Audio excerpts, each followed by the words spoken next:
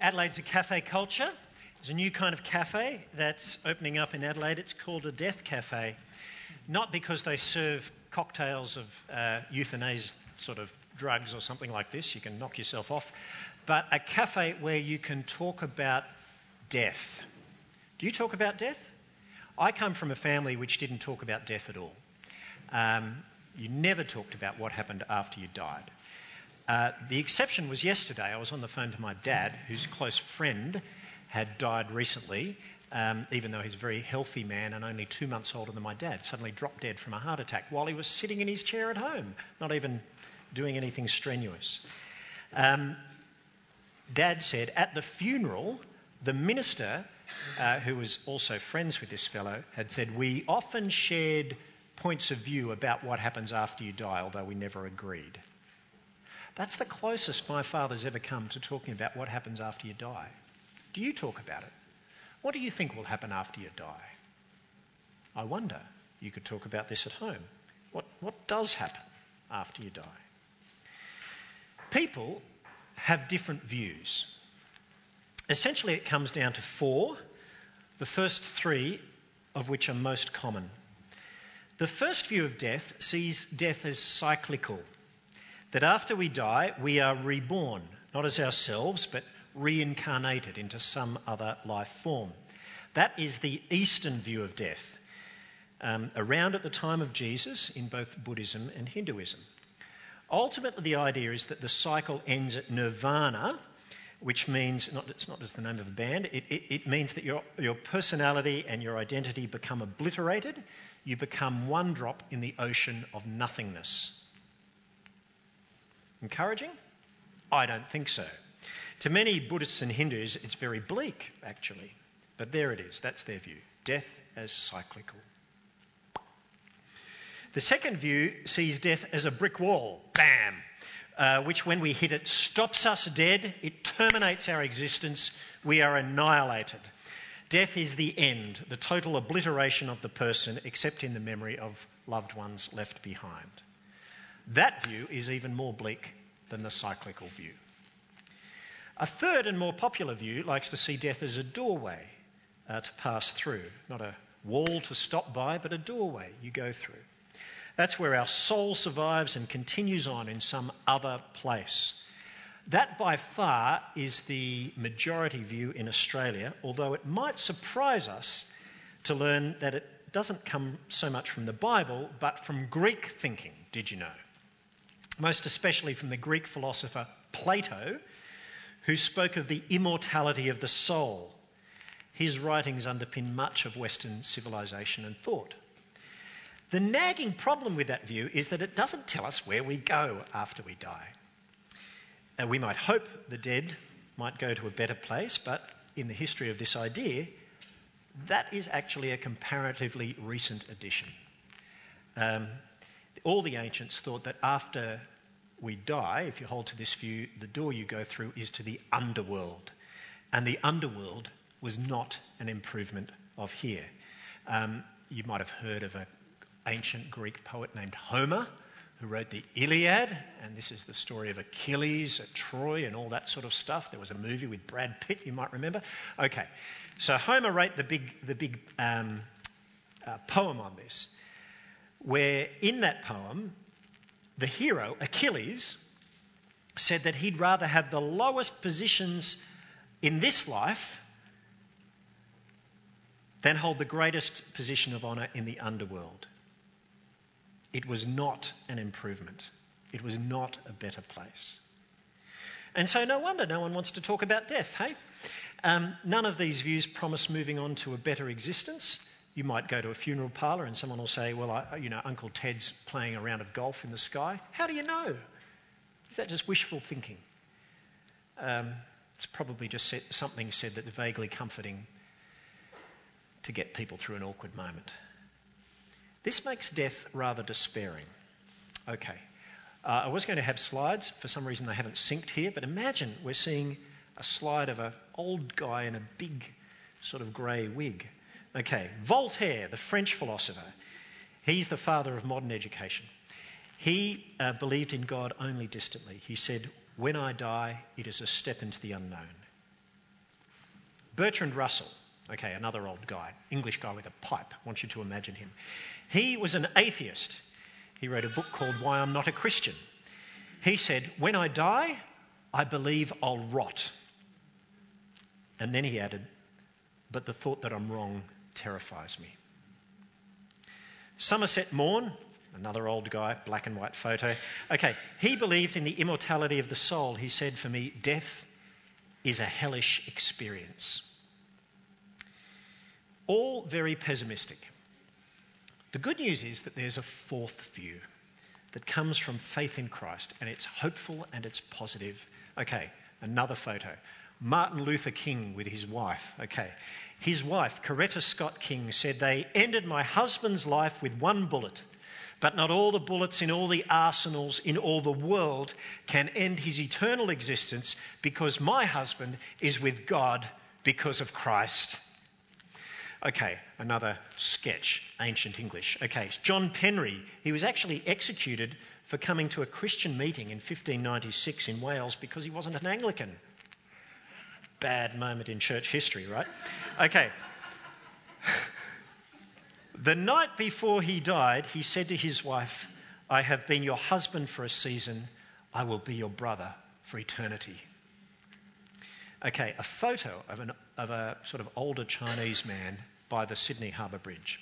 Okay, his name is John Leung, who I know him, he made a bucket load of money in China, in Hong Kong, as a very successful surgeon. John's purpose in life had been to make money. This is what he lived for. For years, he based himself in Hong Kong, and in the 80s, he flew day trips into China to do surgery on wealthy clients. He would charge $10,000 a day, and he made bucket loads of money. When I met him, he was at Bible college in my year. I sat down at lunch. I said, tell me your story. I couldn't believe it. I said, well, why are you here at Bible college if you're making all that money?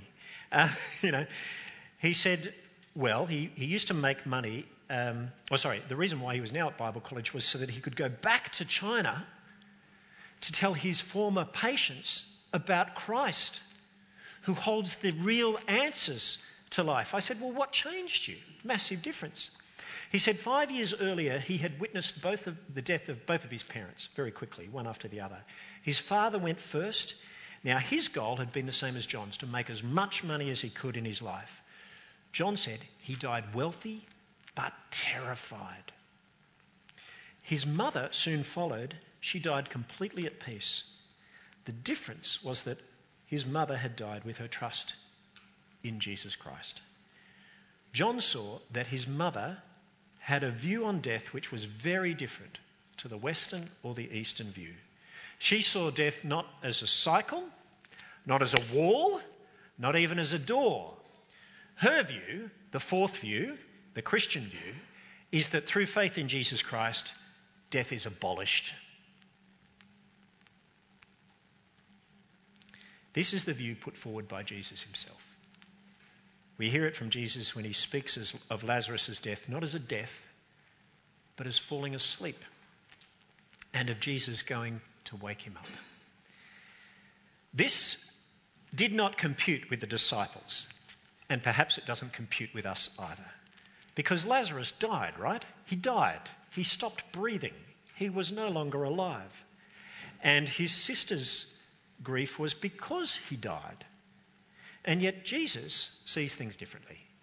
And he wants us to believe what he believes. He said it to his disciples, Lazarus is dead. And yet for your sake, I'm glad I wasn't there when he first got sick, so that you can believe. Let's work our way through the story. I want to pick it up at verse 17, if you've got your Bibles or on your phones there. John 11, verse 17. Jesus has just arrived outside the township of Bethany, where Lazarus had lived. By this time, Lazarus has already been in the tomb for 4 days. 10 days earlier, Martha and her sister had sent a message to Jesus with the news that their brother, Lazarus, the one whom you love, was sick. Now, at the time, the meaning of the message was very clear. Come and heal him. Come, they knew he would because he loved them. Martha, Mary and Lazarus. It says so in verse 5. They were friends. They were close friends. And yet by verse 11, Lazarus has died. And so hearing that Jesus at last was close by, Martha leaves the house of mourners and she goes to meet Jesus. And then reaching him, Martha unburdens to Jesus all that's been bottled up, the content of her grief, and uses the same words that Mary, her sister, would later herself say, word for word. Lord, if you had been here, my brother would not have died. If you had been here. Do you hear it? If you had been here, my brother would not have died. How do you take those words? Clearly they're statements of truth. They knew enough of Jesus to know had he been here, Jesus would have healed Lazarus, and he would have. But we wonder, are they statements of accusation as well? You might think so because of verse 6. So verse 5, Martha loved Mary and her sister and Lazarus. Verse 6, so when he heard that Lazarus was sick, he stayed where he was 2 more days. Hang on. He loved them, so he stayed where he was 2 days. What? Are the sisters saying if only Jesus hadn't delayed, if he'd come when he got the message, their brother wouldn't have died, Jesus therefore had Lazarus' death to answer for? Is that what they're saying? I don't think so. Because when Jesus received their message, geography is helpful here, he was a full 4 days' journey away. Not one. He was 150 kilometres away. He was to the north on the eastern side of the Sea of Galilee where John had been baptising. Which means even if he set out straight away, by the time he'd arrived, he still would have been 2 days too late. So Jesus wasn't to blame for Lazarus' death. In fact, just to clear the record, the original text makes it quite clear it was because Jesus loved this trio that he delayed his departure. Not in spite of his love, because of it, that he stayed where he was 2 more days. The word in verse that begins verse 6, so, is actually a therefore. Jesus loved Martha and Mary and Lazarus, therefore he stayed where he was 2 more days. So according to what's written, though we don't understand it yet, that delay was somehow a proof of his love. How could that delay be a proof of his love? That's where it's helpful to get some background. Now, in the first century, I am told, the Jews had a belief that the soul of a deceased person stays hovering over the body for a period of 3 days looking for some chance of reunion. But when, after 3 days, death really sets in, that's because decomposition sets in then, the deceased is truly deceased, the soul flies away. Right. Now, if that's what's going on here, this may explain things. What Jesus has done is to time his arrival to be 4 days after Lazarus' death, so that any restoration of Lazarus' life will be properly seen for what it is, not as a resuscitation, but a genuine overthrow of death completely. Jesus' delay was out of love so that Martha and Mary and Lazarus, together with us, might believe in him as the one in whom is life and have life in his name. Okay. So if Martha and Mary don't come in accusation of Jesus, how are we to take their words? Clearly they're statements of grief. They are the words of 2 sisters who've lost their brother, who both know that had things been different, if Jesus had only been there when Lazarus was sick, he wouldn't have died. He would be with them right at that moment. They are grieving a loss that they can imagine in different situation should not have been. They are words which we ourselves might someday say once. If you had been here, Jesus, the one whom I loved would not have died. Words of grief come through missing someone who was once part of your life but now isn't. And you just feel their absence, pain, the loss. Everyone can understand that.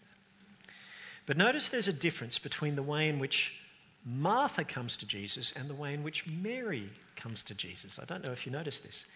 When Martha hears that Jesus is near, she is up and she is on her way. Mary remains where she is. In other words, There's a grief that propels Martha to come and share and be comforted, and there's a grief in Mary which paralyses her and renders her unable to come. Grief hits us in different ways. There's no right or wrong. It's not that one had more faith than the other. It's impossible to predict how grief will hit you. But here it's hitting two women in two different ways. Martha. When Martha comes to Jesus, Martha comes in grief, but also hope. She has hope in God, but her hope is largely unclear. Later in the story, when Jesus is standing before the tomb and says, "Take away the stone," Martha hesitates. "Lord, do you think this is such a good idea? There's a stench. He's been there for 4 days. He stinketh." It's an unshaped hope, but it's still hope because Martha comes and she says, "Yes, I'm in grief, but I know that even now God will give you whatever you ask." What's she expecting at this point? We don't know. But she's grasping, she's reaching. She'd seen enough of Jesus to know that anything was possible. And there's something very human, I think, in Martha's reaching towards Jesus. When someone you love is facing death, we often cry, "God, please do something. I don't know what, just intervene." All right? This is Martha. What does Jesus do? He tells her what he might tell us: your brother will rise again. Martha says, "I know he will rise again at the resurrection." She's thinking that Jesus is speaking of the Jewish hope, the biblical hope, that God would physically raise his people to life on the day of judgment. It's said in the Old Testament, Daniel chapter 12, verse 2, for example. She already shared this hope. Her grief wasn't that she was in doubt about where her brother would end up. She grieved his physical loss.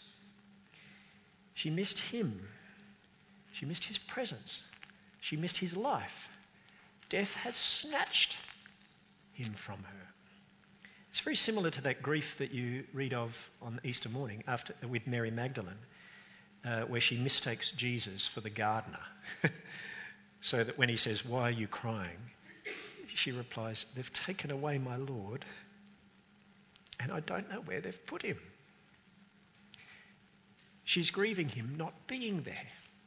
Okay.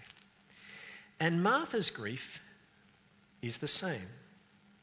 "Lord, if you'd been here, my brother would not have died. I miss him.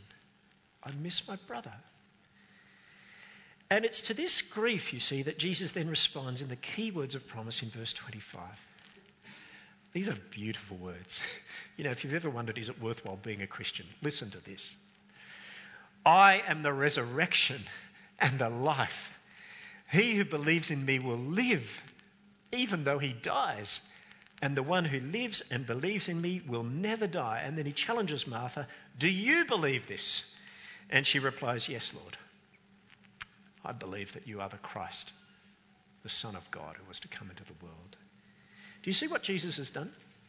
So he's taken Martha's rather unshaped hope and focused it now on himself. She'd believed in the resurrection. I am the resurrection. Okay. You'd be hoping that God would raise your brother from the dead. Well, guess what? It's me who's standing in front of you. I'm it. I'm the answer. I'm the resurrection. He's now to be the locus of her faith and her trust. And if we were to ask why, Jesus tells us that because of who he is, for those who believe in him, death becomes abolished. I want you to hear this. There are two parts. First of all, he says, "I am the resurrection," which he then explains by saying, "He who believes in me will live even though he dies." Jesus is promising in himself the physical resurrection back to life of all who have died but believe in him. He's saying again what he said in chapter 5 of John, "A time is coming and has now come when the dead will hear the voice of the Son of God, and those who hear will live." Resurrection. This means if we believe in Jesus, death is not the end of our physical selves. It's not the end of our relationships lived out in the body. But instead, Christ will physically recreate our bodies on the day of resurrection. Capacity for physical recognition, physical embrace, physical restoration of relationship. Do you see how wonderful this is? What a great God. What a great Saviour.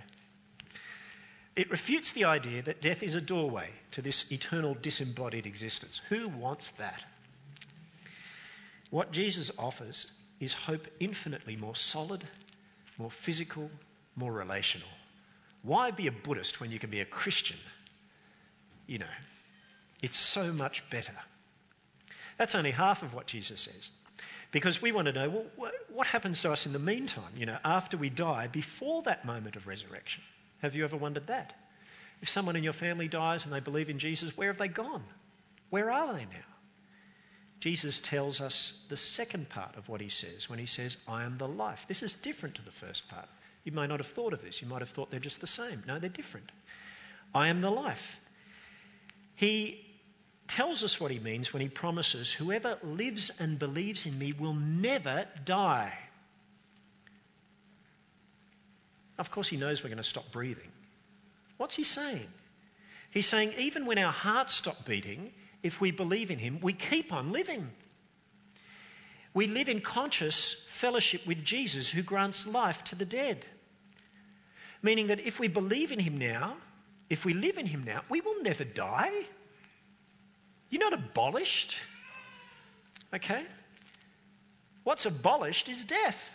Death is abolished. You think, hang on, but we do die, don't we?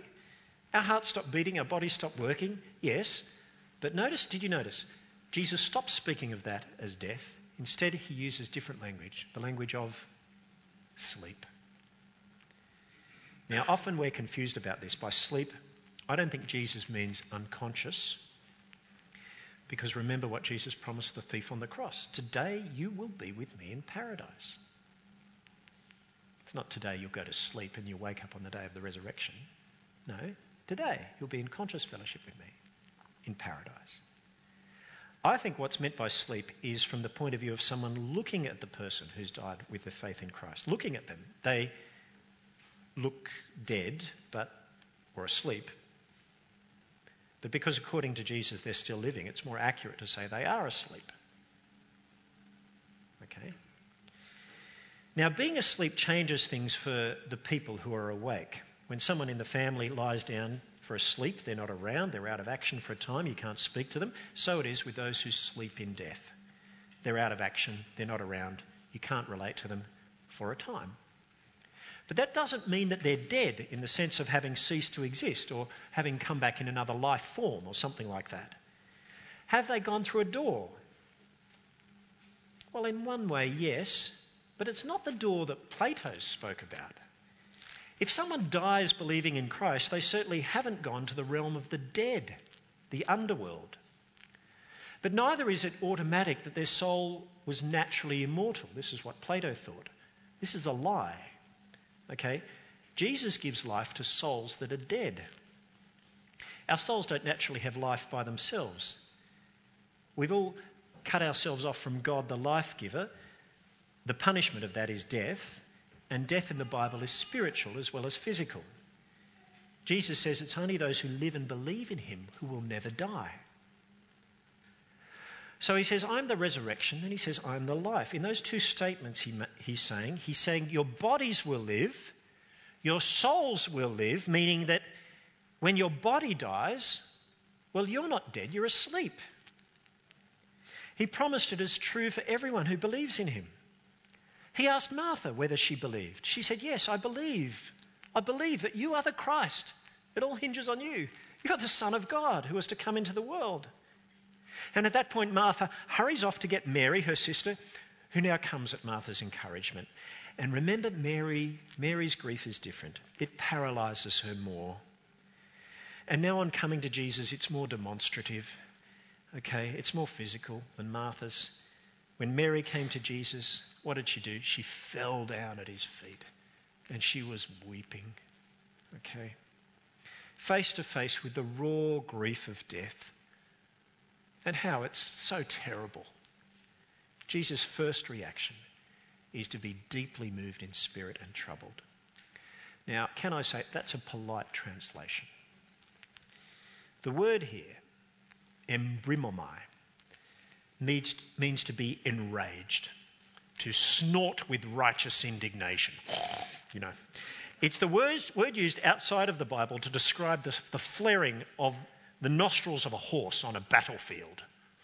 You know, this is no minor reaction that's going on in Jesus. He is deeply indignant.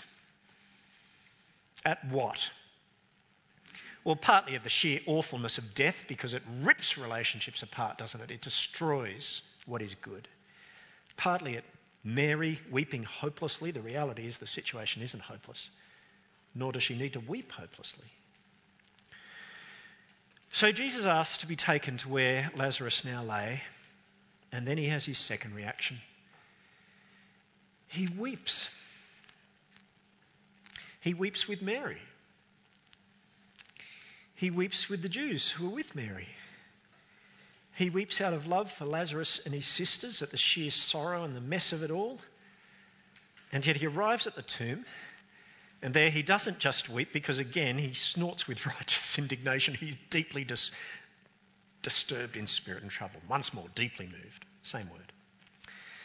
Because now, he who boasted of himself being the resurrection and the life, now he confronts death. The death of a friend who matters to him, and you and I matter to him. What's Jesus' attitude towards our death? We see it here. Death is a merciless foe. Face to face with that foe that takes and destroys, the Son of God is angry. And so standing in front of the tomb, Jesus prays to his Father. And then in a loud voice, he tells death where to go. And he tells Lazarus to come out. And then at his word, this powerful word, the same word that Jesus says, the dead will hear the voice of the Son of God and live, this powerful word that spoke the world into existence, this powerful word, suddenly decomposition is reversed. Sinews and muscles are reknit. The breath of life enters this man, and out he comes. Out he comes. Take the grave clothes off, let him go.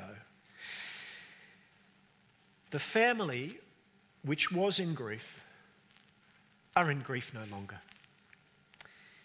Because in the very next chapter, we see the three of them reunited.